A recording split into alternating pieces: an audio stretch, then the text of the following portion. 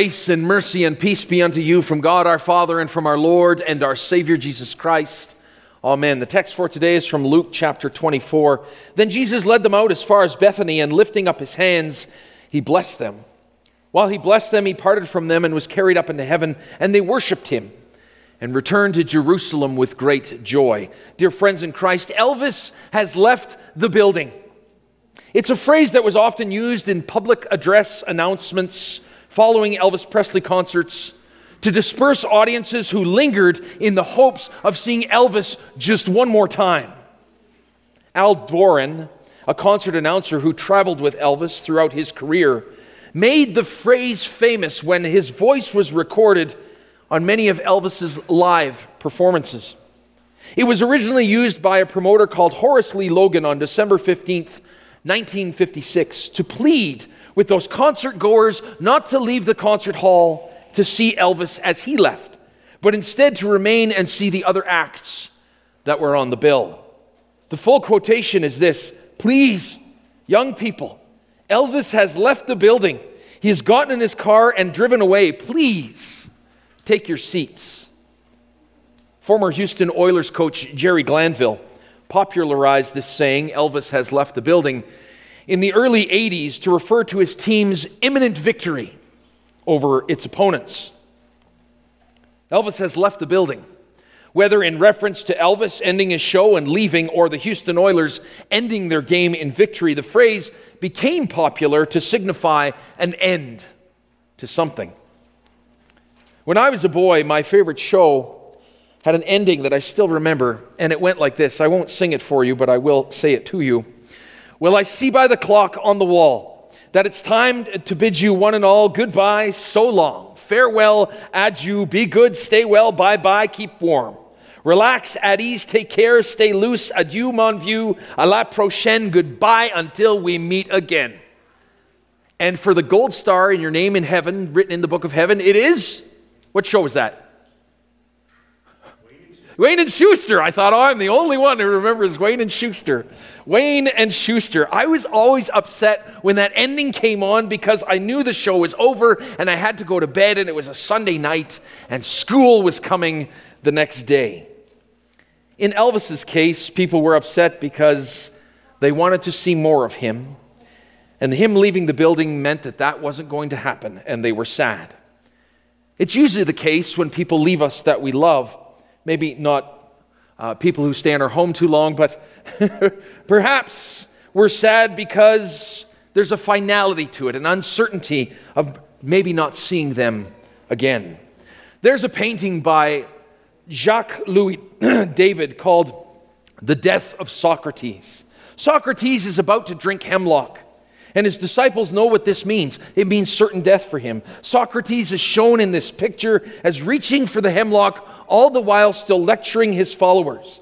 But his followers are shown as distraught, discouraged, distressed, and dismayed, weeping and broken. Why? Because once he drinks the hemlock, he's not coming back.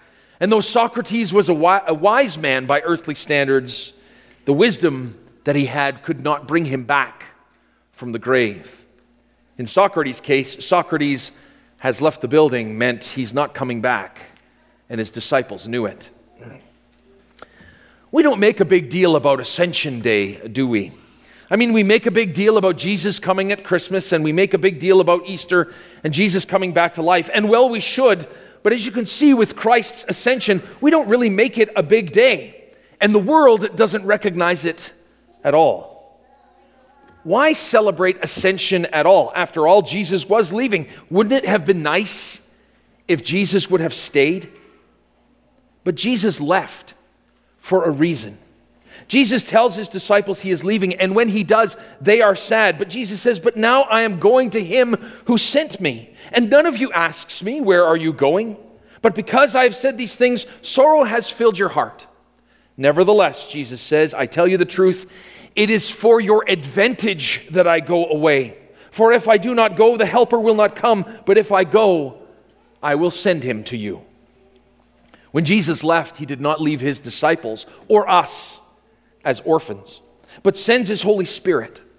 Why? Why couldn't Jesus just have stayed? Jesus knows the hearts of men, how they hold on to what is seen and put their trust into what is tangible. Look at Thomas, who says, unless I see the hands with the marks of the nails and place my finger into those marks and place my hand into his side, I will never believe. Jesus responds by saying to Thomas that faith is greater than sight. Jesus says, have you believed because you've seen me? Blessed are those who have not seen and yet believe. Jesus ascended into the heavens and is seated at the right hand of God in all glory, honor, power, and might. All authority in heaven and on earth is his and has been given to him by the Father. Yes, Jesus could have come and created an earthly kingdom of mansions and substance, but as Jesus tells Pilate, my kingdom is not of this world. Jesus' kingdom is a sinless, Christ-centered kingdom. And he has left us his Holy Spirit to speak to us of the kingdom of God so that we might speak to others who do not know of God's kingdom. Jesus gave us his Spirit so that we might see the spiritual kingdom to come, in order that we would put our faith in the one who is and was and is to come.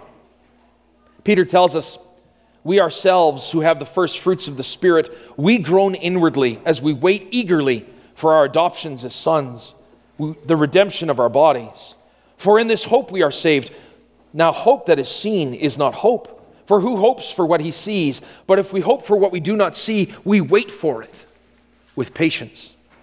God fills us with his Holy Spirit and gives us his word and his body and his blood to sustain us in the faith unto life everlasting. Unlike the disciples of Socrates who lamented and grieved the leaving of Socrates, Scripture tells us, while Jesus blessed them, he parted from them and was carried up into heaven. And they worshiped him and returned to Jerusalem with great joy. They were filled with joy when Jesus left. And why?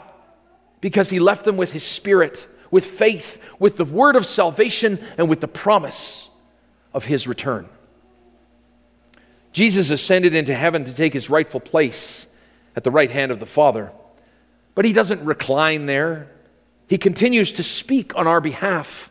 As John says, my little children, I am writing these things to you so that you may not sin. But if anyone does sin, we have an advocate with the Father, Jesus Christ, the righteous one. Christ is our advocate, our defense, and our very great reward at the end of this life. Dear friends, there are days I long to see Jesus.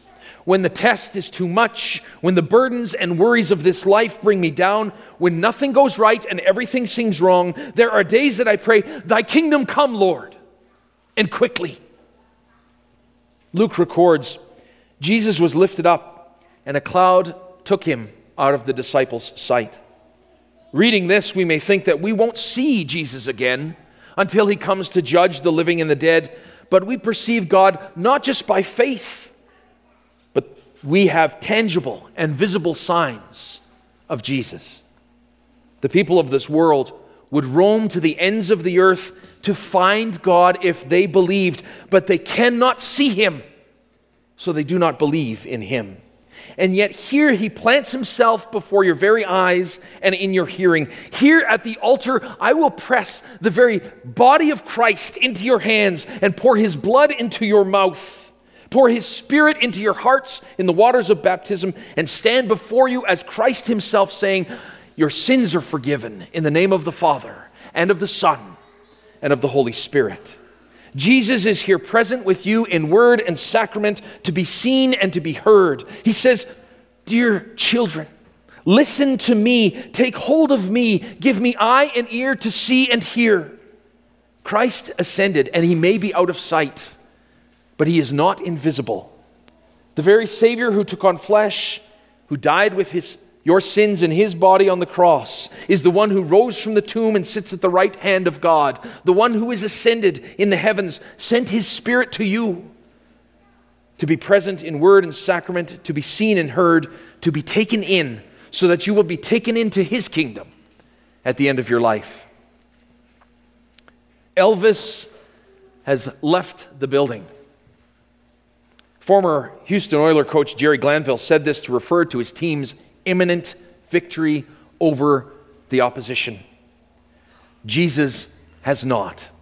For us, Christ ascended into heaven not because the victory is imminent, but because the victory is won.